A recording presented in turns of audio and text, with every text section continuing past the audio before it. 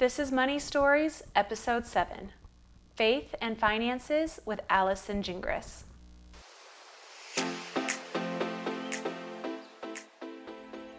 Greetings and welcome to Money Stories, a podcast and now YouTube series where I interview fellow Catholics and Christians so we can all learn from their personal money stories.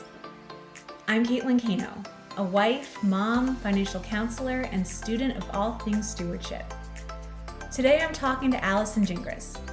Allison shares the beauty of the Catholic faith with honesty and laughter as experienced in ordinary life. She's the creator of the Stay Connected Journals for Catholic Women, which includes her titles Seeking Peace and The Gift of Invitation. She offers talks on grace, being an Olympic warrior, and the mercy of forgiveness. As a Catholic social media consultant, she's blessed to work with WINE, Women in the New Evangelization, and the Diocese of Fall River. To learn more about Allison, go to reconcileteyou.com. Allison has a really great money story, and I hope you enjoy it.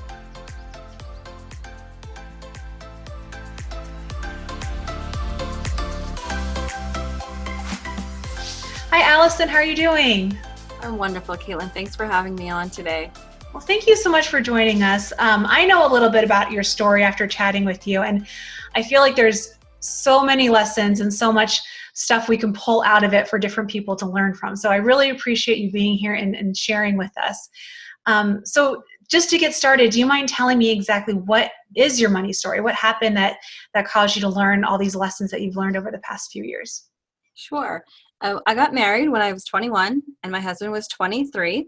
We lived in a generation that your family never talked to you about money. Like that was just not something that we didn't talk religion, we didn't talk money, we didn't talk politics. And so I never really got the real training, the teaching that I should have gotten around dealing with money. And I lived in the 80s. And one of the things that was kind of prevalent in the days of the 80s was that the world's going to end and you should just live for today. And, it was a status symbol to have credit cards. I had one of those fold out things where all the credit cards for every department store, gas, every place. We just had a huge amount of them. And it never really dawned on me that I was going to actually have to pay these bills back. Part of me, getting married so young and I was still in college, I thought, well, I'm just going to finish college and have this great income and I can just pay it off. But really, the idea that this is debt and that it was something that was really money, it just never really struck me as being really money. So we kind of just went upon that way. I took over the finances for the family, and my husband, it just gave me the paycheck. And for a while, I was a stay-at-home mom, and then I had a business at my home, so I was self-employed. And I was, at some point, just, taking all the money in and going right to the end of the month with what we had and then borrowing what we needed. And it never really dawned on me because I always had that extra credit. And extra credit was a good thing when I was younger. When you went to school, extra credit was great. But that isn't exactly how that works in real life. So, fast forward, we've had 2 children. Then we adopted a little girl from China. And we rented and owned our home. I always had to have a brand new car. And, I knew that we had debt, but I never added it together. And there was always some place and some way to pay. Around 2015, I had changed careers yet again. And I had just this moment of going to pay something and going, oh, our bank account's really low. I should just up my credit card and pay this off. And realized I didn't have any more credit to get. The bank wouldn't give us any credit even after 30 years of being a banking customer, no more credit cards, it was nothing. And it was just that, come to Jesus moment that some of us have when it comes to money. And I went to Jesus and I said, Jesus, you really need to fix this. And his response, I'll never forget, that wasn't like I heard voices, but it was very, very clear to me that this was God and not me, because I would have sent the winning lottery ticket. Instead, I heard, you need to tell your husband. Because up until that point, Kevin had no idea. And then I actually had added it finally together, and I was dumbfounded that it was well over $50,000. in credit card debt. That did not include cars, car loans, student loans, and a mortgage. It was just credit card. And I think it was actually higher than that, but I just stopped adding. I just couldn't, like, I can't do this anymore. This is scary. And it was just like, you have to come clean. I'm not going to help you until you come clean. And it took me a couple of weeks to finally tell Kevin, and I'm going to be honest, I chickened out. I told him through Facebook Messenger when he was at work. It's probably like the worst, most pathetic way. I met the criteria. I just knew that he, couldn't flip out on me, and I could give him all the details. And he did, for he's a very wonderful man. And obviously he was upset, and he came home upset, and we prayed together for the first time about our money, because neither one of us knew what to do. And it really was like a floodgate opened, and then the winning lottery ticket did not come. But where I mean the floodgate opened, these little helps started to happen. And the most significant one was having John and Evelyn Bean on my radio show. I was a live radio host at the time. And just how God had set them up to come on at the end of the year. And we talked about what we'd be doing for the next year. And they had been so gracious to listen to the show and to see, because I had been sharing online what had been happening, and sharing on air, I should say. And after the show, Evelyn said, we want to offer you a gift, in exchange for us sending you Navigating Your Finances God's Way. We'd love for you to blog for us. She knew I was a writer. Your experiences with it.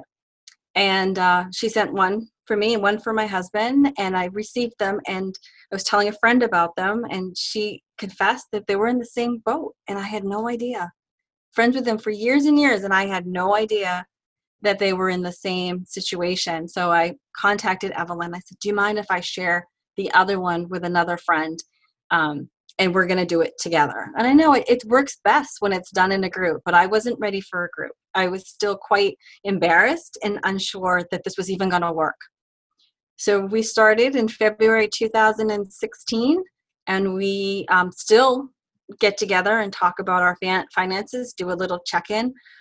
But it was really life-changing for us, learning, finally somebody teaching us, how to navigate your finances, but not on your own, along with the beautiful faith that we've been given. I love that story. That's wonderful. And you're probably still we're navigating this every day. No one's a perfect steward. And when you're looking back and you're telling this story, as we all do when we're telling stories, we can tell it kind of in a linear way, but I'm sure there was a lot of challenges and hiccups along the way. What kind of challenges did you face as you were going through this, and things that could have derailed you potentially, or maybe did for a little while? Cutting up the credit cards. Yeah. Letting go of my safety net of the credit cards. That was super difficult. That was very, very difficult. And having that conversation with Kevin every month, setting up a budget. I'm not very good at following budgets. And I want to actually say too that it has been 4 years, but we have knocked considerable amounts off of our credit card debt. We're still there. We're still in the midst of it. And that's kind of difficult too, because there's still times I want things, or, I see something, and to know now that we have better credit and I could, get a credit card, it's hard to not jump on that. And I haven't been perfect. We needed a couch, and I said, well, there's only one way to get this couch. And I went and opened up the credit card. But once I opened the gate for the credit card, for the couch, the old Allison would have got the table and the matching lamps and a little love seat. But this time I just bought what I needed. And the other part that was amazing for me was I wanted a brand new car. It always had to, so my car died, and literally just no mechanic could fix it, no matter how hard we tried. And I tried, and I thought, okay, I'm going to buy a used car. And that was so difficult, because I thought I'm going to get all these problems and I don't know how to do this. But I remember I wish I knew which one it said, one of the beans had said, let somebody else pay depreciation. And so I prayed first and foremost, and I found a wonderful car that's low mileage, and like I couldn't believe it. It's like it literally was my dream car that I didn't have to go deep into debt. I had to borrow a little bit to get it, but not like before where I would have spent twice as much easily. And, I would have been paying the depreciation. Right. And it's not about perfection. It's about changing your process and changing how you're looking at your purchases, and understanding that we need to turn a lot of, especially the big purchases, involve prayer in the decision and progress that way. I love how you said you contact your husband on Facebook, which is great. I love that. And he came home and you guys prayed together. And I'm sure he was upset. But what made you pray together? Because I'm sure most other couples in that circumstance would have an all-out argument and pointing fingers and everything else. And you guys came together in prayer. Was that just the history of your relationship, or was there something else that told you that prayer needed to happen? It's not the history of our relationship. It was kind of becoming that way. He was just about to enter in the diaconate. So I think that helped a lot. And we did hash out a lot on that Facebook message that day. There was a lot of fighting going on. And I think we knew at that point, we weren't going anywhere in the relationship, and we had really no idea what to do. So, and we've been together long enough, 35 years at this point, to know that fighting wasn't going to solve the problem, that only God, we really needed a miraculous moment of God, and only He can do miracles. So that's what brought us to praying to not blame each other, because the blame game's super easy to get into. Like, that's how it started. Like, why didn't you tell me? Why? Like, I didn't, and I can't go back in time, and I wish I could. So it just seemed like the right way to go with it.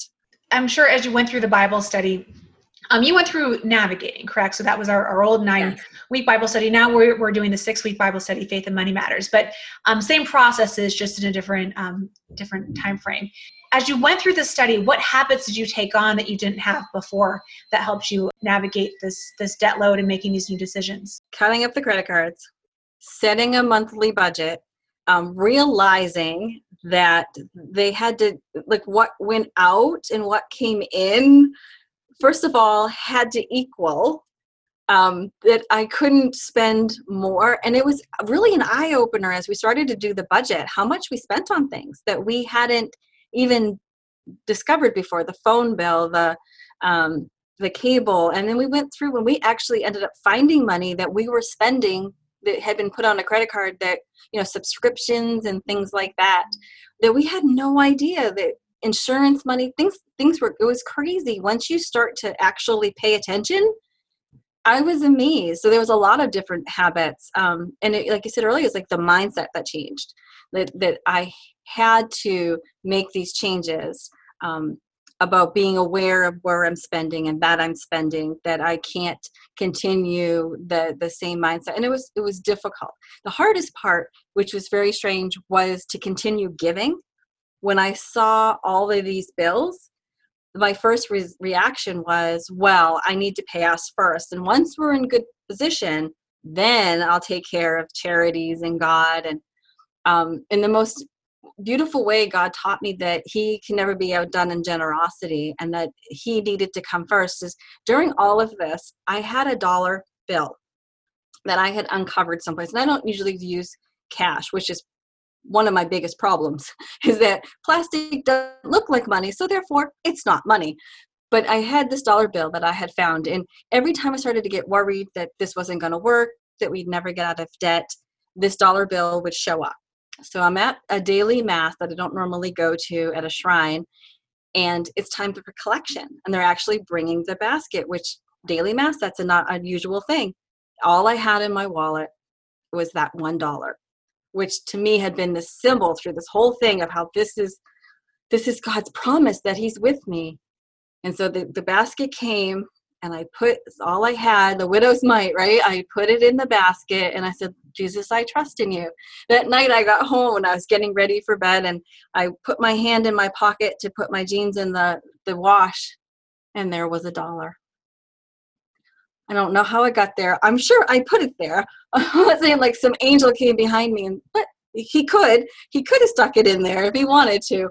But it was just this God is never outdone in generosity message, just resounding with that $1 that I found. Generosity is just good for us. It has all these physiological benefits in addition to just being spiritually good for us. Those in themselves are usually more valuable than the actual amount we give. Being able to be generous is such a blessing. You have gone through this with your husband. You guys have changed your communication habits, changed your spending habits. And what I love especially about your story is that you guys don't have a yacht. You don't have crazy, I'm sure you don't have any $800 shoes. It was just habits that were not being changed and that were having long-term effects on your finances. So what do you guys do differently now? And then how has your relationship changed because of these new habits?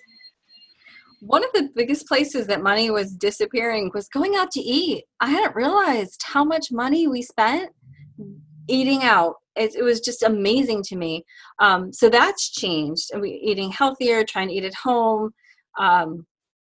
But also it's going to him and discussing, but both ways before we make a purchase, and that was really hard because it felt like I was losing a little bit of my freedom. Like, oh, I'm just going to purchase this. But then I found that sometimes there was things I wanted to buy that when we discussed it, it was like, oh, I don't need that. Or we already had it. Those were kind of funny when I'd be like, oh, we need this. He's like, no, it's right in the closet. And oh, I could just go shop in my own closet. But you're right on when it wasn't, we'd have new cars, but that was really, we never took vacations.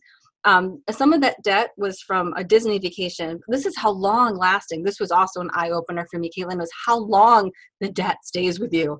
We had brought the kids to Disney when my aunt had moved there when they were like 3 and 6. They're now 21 and 23. And that debt is still part of that lump that we're trying to pay off. But it really was these little everyday things that we purchased. Like I used to have an addiction for books and never thought of a library. And it was just all of these little things, movies and things I thought I had to have and collect and never thought of the ways of getting them through either a free way or a more inexpensive way or not as many, just the favorites, not everything that comes out. You started this journey with the revelation of the debt, and then you met John and Evelyn and started down this Bible study and realizing your role as a faithful financial steward. And at the same time, Evelyn asked you to blog about it, which I'd imagine is a surprise for someone who is going through it. So how has your story been used to glorify him? I know a lot of people, and I know we're sick of talking about COVID-19, but there's a lot of people who are going through a lot of stuff. And you are not all the way through, but you're coming through to the other side of your situation. What hope can they have to have a troublesome story and then use that story to glorify him? Well, that's been kind of as we go through this pandemic time, it's been amazing because we'll back up a little bit. One of the things I had to decide, as you're going through it, you spend less, but then you have to figure out if it's time to make more. And part of that was me discovering that I had this skill for social media that I hadn't yet put to use. And part of it was that time with John and Evelyn saying, we want you to blog for us, and seeing that I had this platform and that I understood how social media worked and that I could share my story, but I could also help other people share their story. So I ended up becoming a social media consultant. So I've been working online at home virtually for a couple of years now. So here we end in this place where everybody stayed home, and there's so many people losing jobs and being furloughed, and it's just a very difficult time. But to see that God had given me this insight that my poverty had actually turned me to turn to to answer a call, because I do only Catholic social media, and I'm blessed to work for my diocese. One of the greatest blessings has been trying to teach my bishop how to Facebook Live, which was really fun. He's so sweet. So these little gifts that God gives us. But the other side of it was, so now I'm making money, and actually one of the weirdest things, I'm actually making extra money because virtual, it's such a necessity right now to get everything online. And I work for 3 different Catholic companies. But realizing that I've been given this extra blessing, before I would have been like, woohoo, what can I buy? But this time, because I bring it to prayer and because my husband and I talk about it, we say, well, we're going to use this to bless other people. And that understanding of stewardship and generosity, that wasn't part of we were never like stingy with our money, but to see how God had set up to protect us and to give us this gift, this grace, and how are we going to use it? And I've been very open to all the different ways that God has called us to use it. And it's been quite amazing, really. Allison, I love your story. This has been great. It's been so informative. And I think you speak to so many people out there, because we always feel like we're not living this high on the hog lifestyle, that we're just living. And how is this debt accumulating? And what am I doing wrong? And you had that moment and you realized it and you turned things around. And your story is just amazing. And the Lord's blessings along the way, hopefully that can, get some other people going to realize their role as stewards. So thank you so much for talking with me today. Oh, I'm so honored to be able to share this story. I really do pray for everyone who hears it to know that it's never too late. I am a 50-year-old woman and I'm still feeling like I'm going to be able to retire before I'm 90. I really feel like it's going to happen. And I'm hoping that someone else can use your story and have a time to come to prayer and use it for their own benefit. So thank you, Allison. Thank you.